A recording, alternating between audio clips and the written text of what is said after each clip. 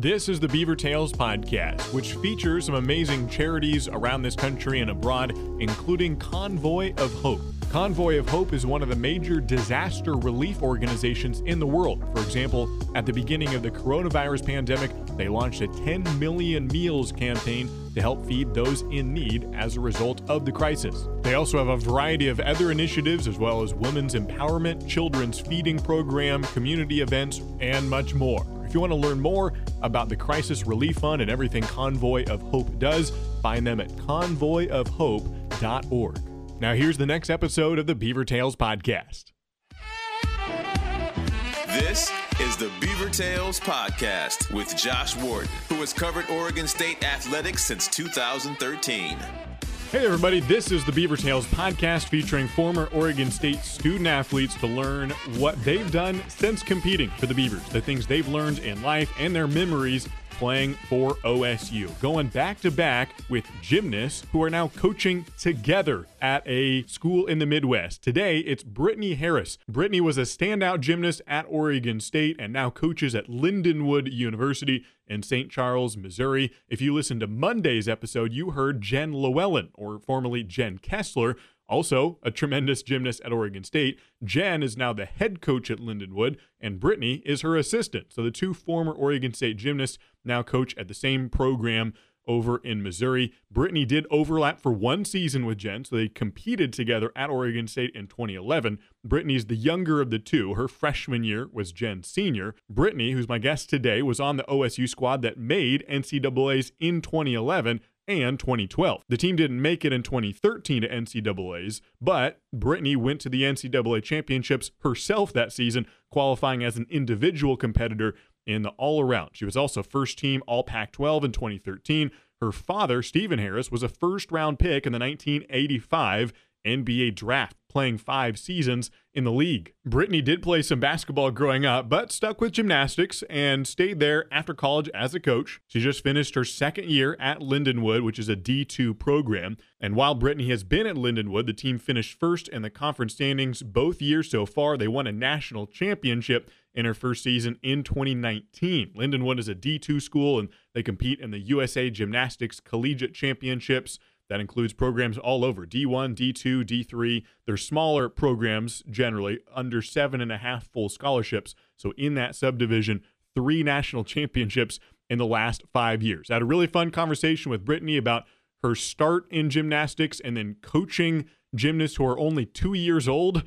She now coaches gymnasts who are 10 times older than that, in a sense, but really fun to hear about her path through gymnastics, what she's learned looking back on her career, and some highlights as well. So here is Brittany Harris here on episode 40 of the Beaver Tales podcast.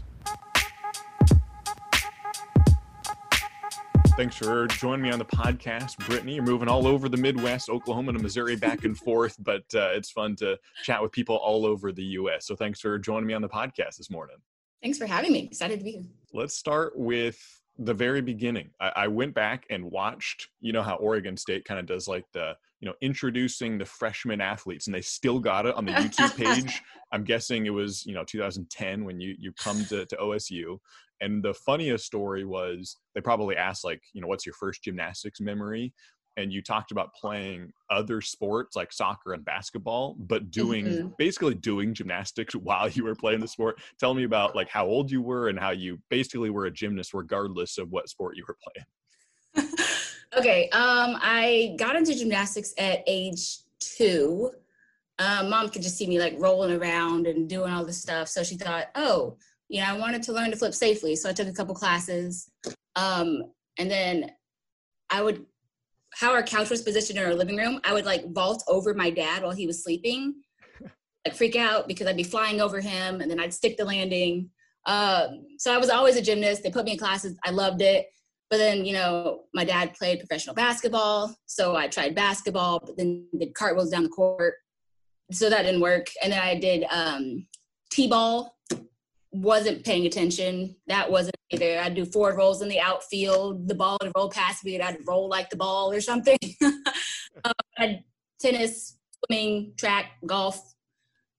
I had volleyball, tried it all, but it was always gymnastics in my heart from the start.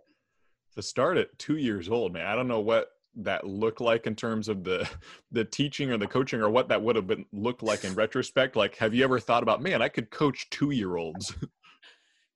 Coaching 2-year-olds is kind of, it's more just like keeping their attention and like learn to hop and roll. And it's more like building that coordination so that when they do progress in it, it makes the transition a lot easier. But they do learn how to like fall safely, or like, you know, take different landings. Or if you get in a situation where you fall off your bed, oh, I can just roll instead. Kind of helps in that sense. I think maybe coaching 2-year-olds, it would give you so much patience that every head coach should have to spend like 3 months coaching 2-year-olds as like a training program. Oh, yes. It takes a lot of patience. Once you get like 1 2-year-old locked in, then the other 5 run off and you're like, okay, it's going to be fine. So you're trying to like gather them all up, but it's fun because you see the little personalities come out and they're all having fun, but it is a lot of work and requires a lot of patience for sure. Yeah. So had you actually, I mean, I was at first just thinking about when you were a 2-year-old and speaking hypothetically, but have you actually coached some kids at that age? I have. In 2016 to 2017, I coached at a place called Airborne Gymnastics in Tulsa. I moved home after I left Corvallis, and I coached for a little bit, and I coached level 3 and 4, and then the optional girls. But then if they needed classes filled, I would coach the classes.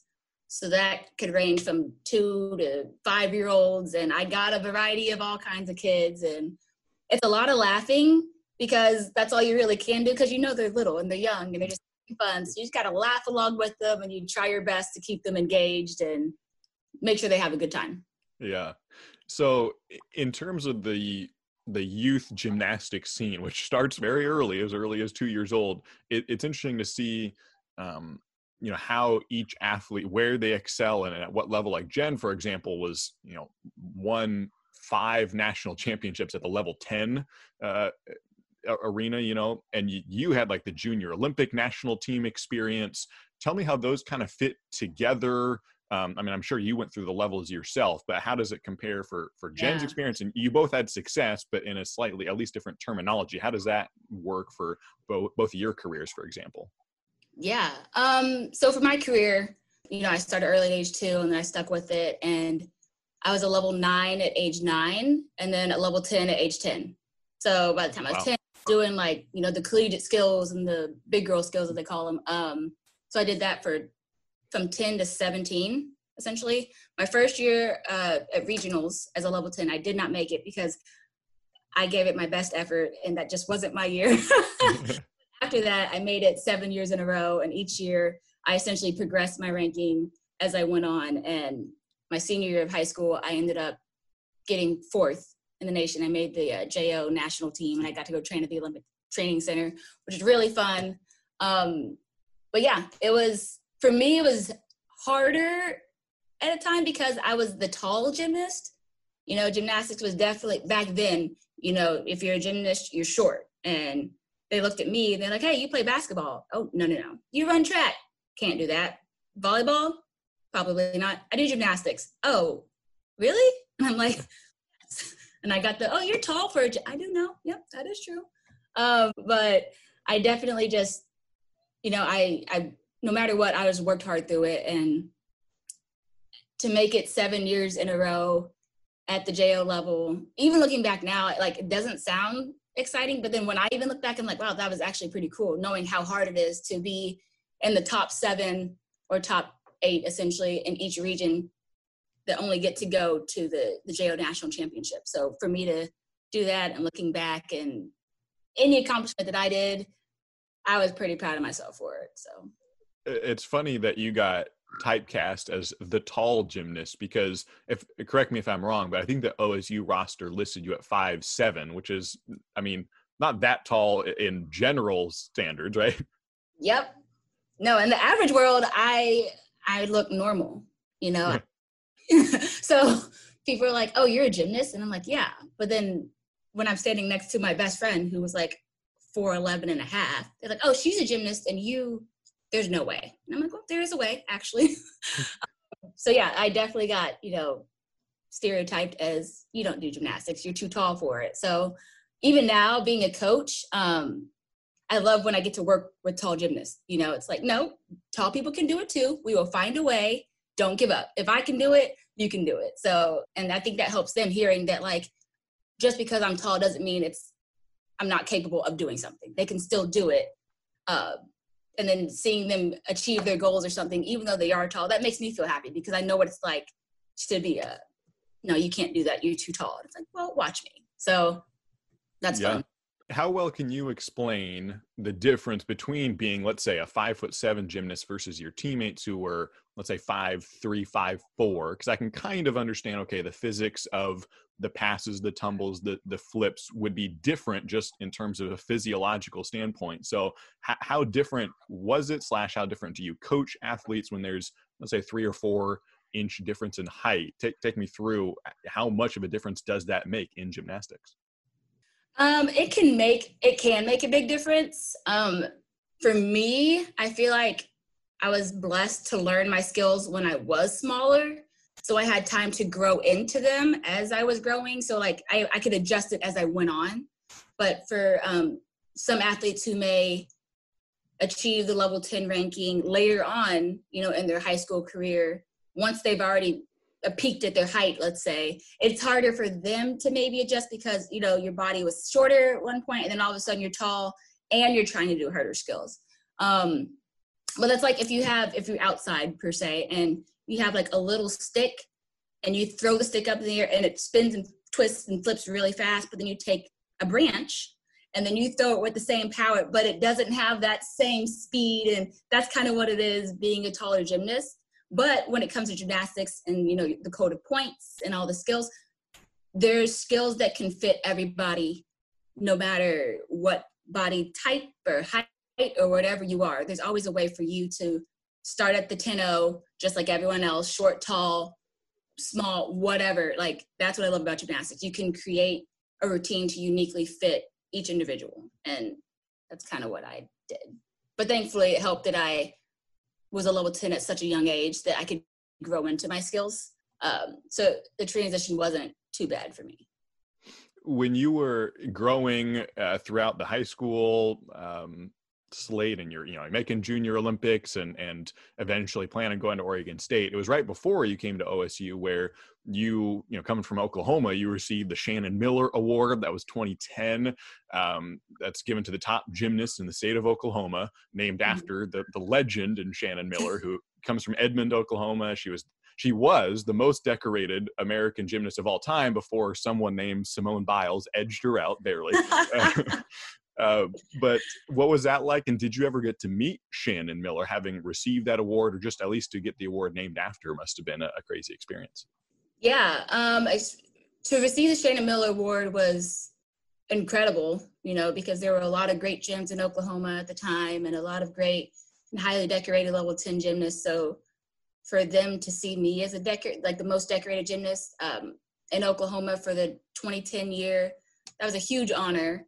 And I actually did meet Shannon Miller. I met her at the Oklahoma City airport and I saw her and I was like, "Hey, Shannon, can I take a picture with you?" But she was really nice and really sweet. And she said, "Congrats on winning the award." And it was cool to win the award. And then to meet the person who the award was named after was like, well, okay. But it was pretty exciting. So it wasn't a planned meetup. It was just, "Hey, I won your award. Can I walk up to you and say hi?" Yep. She was super nice about it, and we got to have a little chat. But yeah, it was really awesome. So yeah.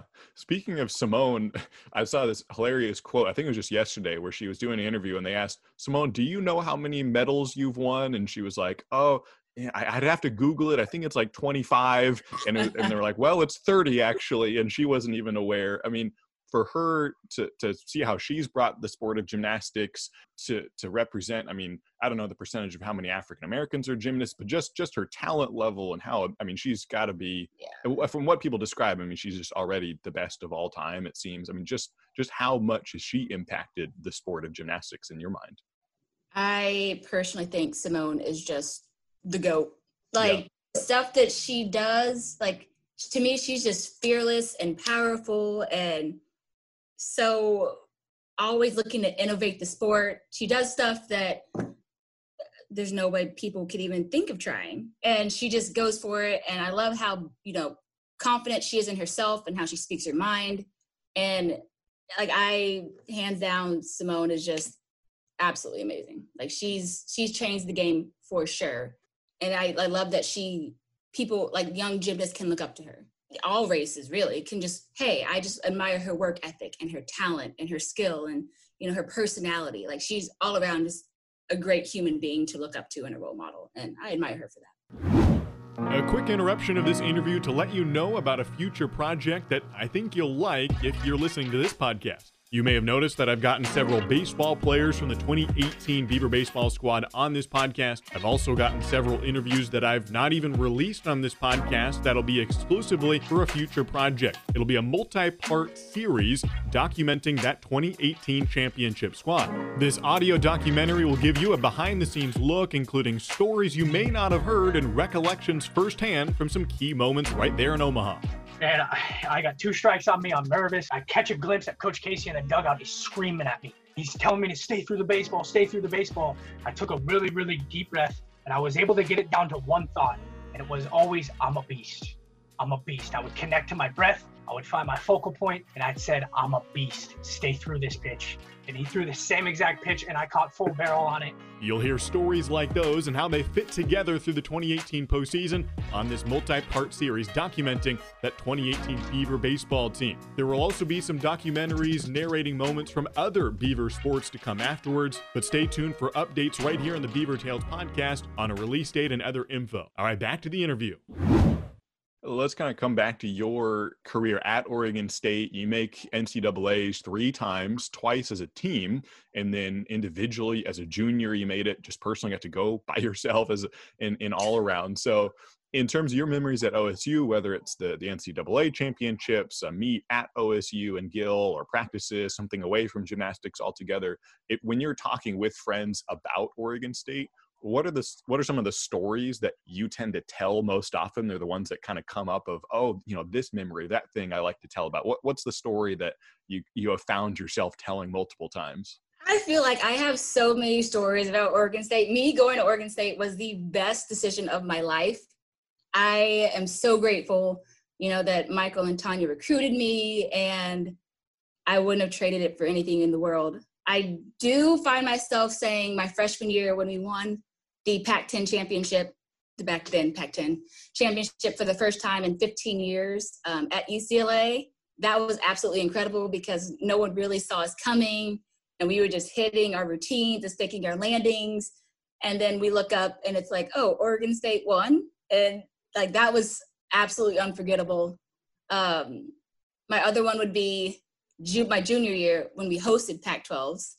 And, we started on beam at that meet, and we had a fall on the first event, but we didn't let it shake us. And we just kept building out that energy and cheering each other on. And then we ended up winning the Pac-12 championship at home. So getting 2 rings in 3 years was absolutely incredible. And then my senior year, my dad, who passed away of colon cancer, for Pink Out, we got to walk out together onto the floor, and that was absolutely unforgettable for me. So those are like my 3 moments that I always say about Oregon State, and just everything in between, the hard work, the classes, the coaches, everything, the team. I just absolutely love everything about Oregon State. Yeah, I appreciate you bringing up your dad. I mean, first round pick in the NBA, and it seemed like at least a little bit, you'd want, I want my daughter to be a basketball player. But how quick did he say, all right, you're a gymnast, you can go do what you want? Did he end up really embracing that, and how did that go? Oh, my dad definitely embraced whatever sport I did. He just, as long as I was happy, he was happy. So it could have been underwater basket weaving, and he would have been right there cheering me on. So when I told, Dad, I love gymnastics, he was like, well, I love it too. All right, let's go. So that was nice to always have his support. And I didn't have to feel that pressure of following in his footsteps of being the basketball player. Or I could just be Brittany and do the sport that I love. And he was always in my corner. So that was awesome. When you finished at Oregon State, you did some coaching back over in the Midwest, and then you were a graduate assistant back in Corvallis, 2017, 2018. This is, and then, before you go back to the Midwest, go to Missouri. So in that time period at Oregon State, you got to learn from Tanya Chapla now as you're a coach, and Michael for that matter, the whole staff, and you're helping choreograph floor exercise. So I'm sure it's a lot different to execute a floor routine at a high level like you did and making the NCAA championships versus designing a whole floor routine for someone else. So how did you learn to pick up that process? Any tools you used to choreograph to help the gymnasts follow your ideas? How did you learn that whole process? When it comes to choreography, I learned a lot from Tanya Chaplin. Tanya her dance styles are incredible. She can encompass whatever style works best for what athlete, and it's always unique and creative to where, if they can dance, great. If they're a little more stiff, if you can't tell in their routine. So that's, I admire that aspect of it. And I watch a lot of dancing videos. I dance myself. I love dancing. I would always dance as a gymnast, and so as a coach, I'm always dancing on the sideline. So I just study a lot of videos on YouTube, or, look for dance classes that I can take.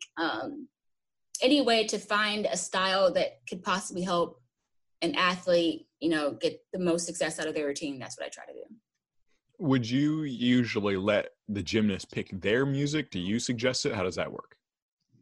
Yeah, so when it comes to picking floor music, I have an idea of a few songs that I think that could work for them, but then I always encourage the athletes, give me some songs. What songs do you like? Because at the end of the day, I want you to feel, the excitement and the joy and the fun of doing the routine to music that you love. It's not fun to dance to something that you don't like. So I try to encourage them to find some music, and then I have some ideas, and we try to collaborate our ideas to find a common ground to where I know it can score well, and then they're happy doing it. So that's how we try to find the music. Yeah. So I've been doing it lately. So then do you take the music first and then kind of design the routine around that to fit the music, or do you kind of already have some passes and skills in mind and then place the music over that when you've already kind of got a routine, or which one, the chicken or the egg, which one kind of starts first? So before the athletes go home for the summer, we typically talk about what skills you want to focus on over the summer, so that when you come back the next year, we already have a game plan, you're ready to go. So before they leave, they kind of tell me what tumbling passes they want to work on. And then once I know their passes and the format that they want to do the passes in, that helps me find the music, which helps me design how fast, they want to tumble. Like, do they want to start right away and then tumble back to back and then dance a little bit and then end with the last pass, or first pass, a little bit of dancing, second, third. So just kind of, once you know what tumbling they want to do, it helps you kind of, okay, this is how I want the routine to go. And is this music too fast for what they're trying to do? Because you don't want the athlete to gas out, while they're doing it. So it's just kind of like, it all kind of goes together. Like, once I know the passes, then I find the rhythm of the music, and then we do the choreography around it.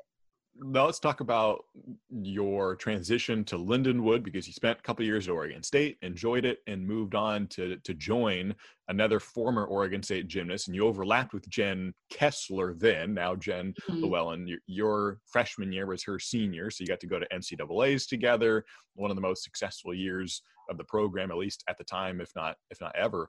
And now you get to coach with her. So how did you end up going out to Lindenwood to join Jen, and how did that go? What I can say was, I guess, kind of fate happened. I just completed my, grad year at Oregon State, and then I'm prepping for my second year at Oregon State, like, all right, let's move back. I was planning on being in Corvallis for like at least 3-ish years before moving on. So to be there 1 year, and then for Jen to kind of present me with the opportunity of like, hey, would you like to be an assistant coach here? And, I prayed about it, and it just kind of fell into place, and it felt right. And it's great having, my former teammate, who's now one of my mentors, and who can now, she's willing to guide me and help me throughout the process. If I have any question, she's always there to answer it. So that was just really awesome, just how it all unfolded, because I didn't see that would be the way that it would have worked out. And it just so happened that all the pieces kind of fell together. So that was really awesome. What's something that you've learned as a coach, since being out there Lindenwood a couple of years ago, whether it's from asking advice of Tanya and Michael, learning from Jen, just the experience of working hands-on with the Lindenwood athletes, what's something where you've realized, oh, I can grow in this area, or this is a good way to do this? What's an area that you've grown in as a coach? The area that I've definitely grown in is patience. Sometimes I'm very just like, I want results and I want it now, or like this needs to be done right now this way. But now as a coach, it's like, no, I have to adapt to different athletes, ways of learning and this and that. So it's kind of like, let me take a step back. Let me understand how, what are they trying to get out of it, or how can I best serve them? And that helps me like, okay, breathe. You're doing great. But like, it's a fun challenge because I get to work with different people and, I get to meet them where they are and help them get the best out of what they're doing. So definitely patience. Did it make you ever look back at when you were competing and realize, oh, Tanya probably needed to be patient with me when I was doing that or something? Yes, we had an athlete who just graduated, and she's 5'7" too. And she was just dramatic and loud and always a great time. I looked at her and I was like, that's probably what Tanya and Michael saw in me. I acted probably just like her. And I remember texting Michael and Tanya and be like, I am so sorry if I came across that way. Because I love her. She's always a great time, never a dull moment. But sometimes, she was a bit much. And I was like, I was probably a bit much. And I get it now. I understand Tanya. But it was absolutely hilarious to look back and like see yourself in the athletes that you coach now. And it's like, oh, everything will be okay. I promise. Yeah. I understand where they're coming from in the moment. It's just like the biggest thing in the world. But I'm like, it's good. You're going to make it too. We're going to get through this. Yeah. I could totally see how, someone who's really bubbly, exuberant, a bit much, it could require some toning down, like, all right, let's chip away at that. But at the same time, I almost wonder, and you would know this better, if you would rather have that versus someone who's just so in a shell, not really willing to get outside of themselves, and you have to take them out of it. I mean, either one could work, and I'm sure you've had experience in both, but I almost wonder if it's better to start high and kind of chip away at it, or start low, or maybe either. I don't know. What you've probably had both. What do you think?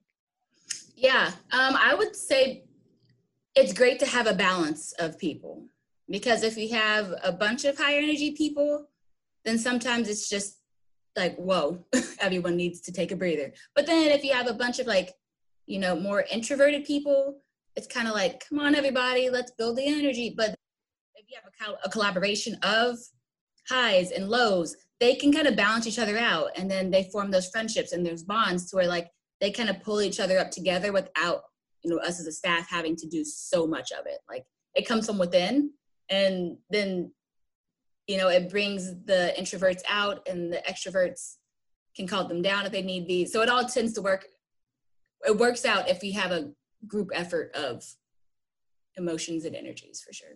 Yeah. To kind of wrap it up, I like to often close with the topic of what it was like to kind of establish yourself or reevaluate yourself as a person when gymnastics or whatever athletic competition people are involved in comes to an end, where you're Brittany Harris, the gymnast, and then you become Brittany Harris, I'm trying to graduate college and maybe get into coaching, but who knows what the future holds for the next 60 years of my life, that whole thing. So what's something that you learned about yourself, what you find important in life, what you want to accomplish? I mean, I know that's a really broad topic, but I want to allow you to take it wherever you want. I mean, what did you go through in that transition from, okay, athletics isn't my identity, who I am as a person now. So then what? Yeah.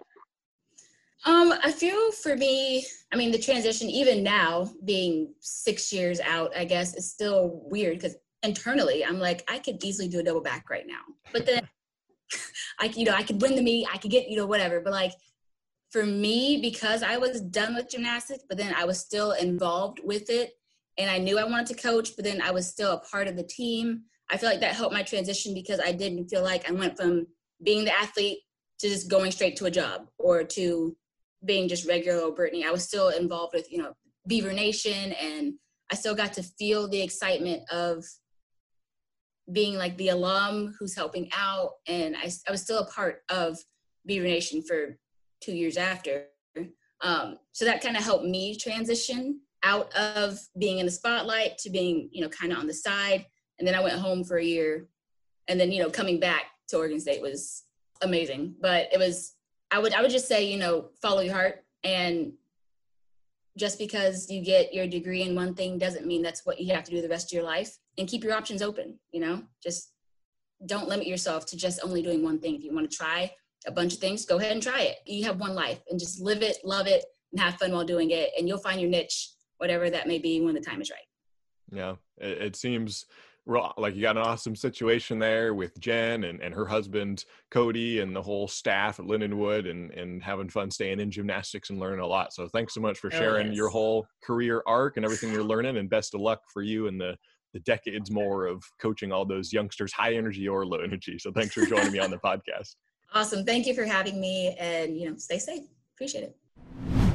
Really entertaining conversation with Brittany Harris. So fun to hear what it's like for players to become coaches or competitors to become mentors, gymnasts to then be on the other side, whatever sport it is. And for her to say, man, I needed to learn patience. And then it made me realize, wow, I probably tested the patience of some of my coaches, or I now realize what it was like. I've heard that similar sentiment a few times. And I think that could be the same for teachers who realize what they were like as students, or parents who realize what they were like as kids. That tends to be the case as we grow older and look back at our former selves and say, oh, now I get it. And coaches sometimes learn that very quickly, especially if they get right into coaching out of college. So really fun to hear from Brittany Harris and to hear both Lindenwood coaches the last couple of episodes. If you haven't heard Jen Llewellyn, that was the previous podcast. She's the head coach, and Brittany being the assistant coach. Was fun to see how Oregon State has established a sister school of sorts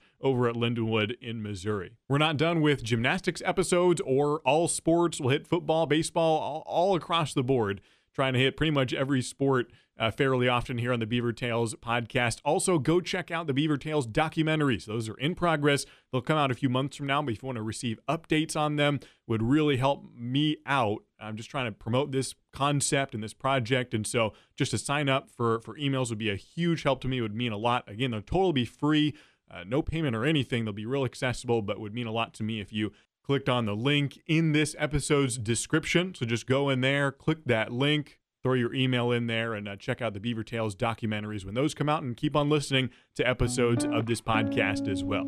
Hope you enjoyed these compelling conversations. Stay tuned to the podcast. Let me know if you have any thoughts. I'm on Twitter at Bright Ties, the word bright, the word ties, at Bright Ties. I'm Josh Warden, your host on the Beaver Tales podcast. Until next time, to one and all, good night and go Beavs.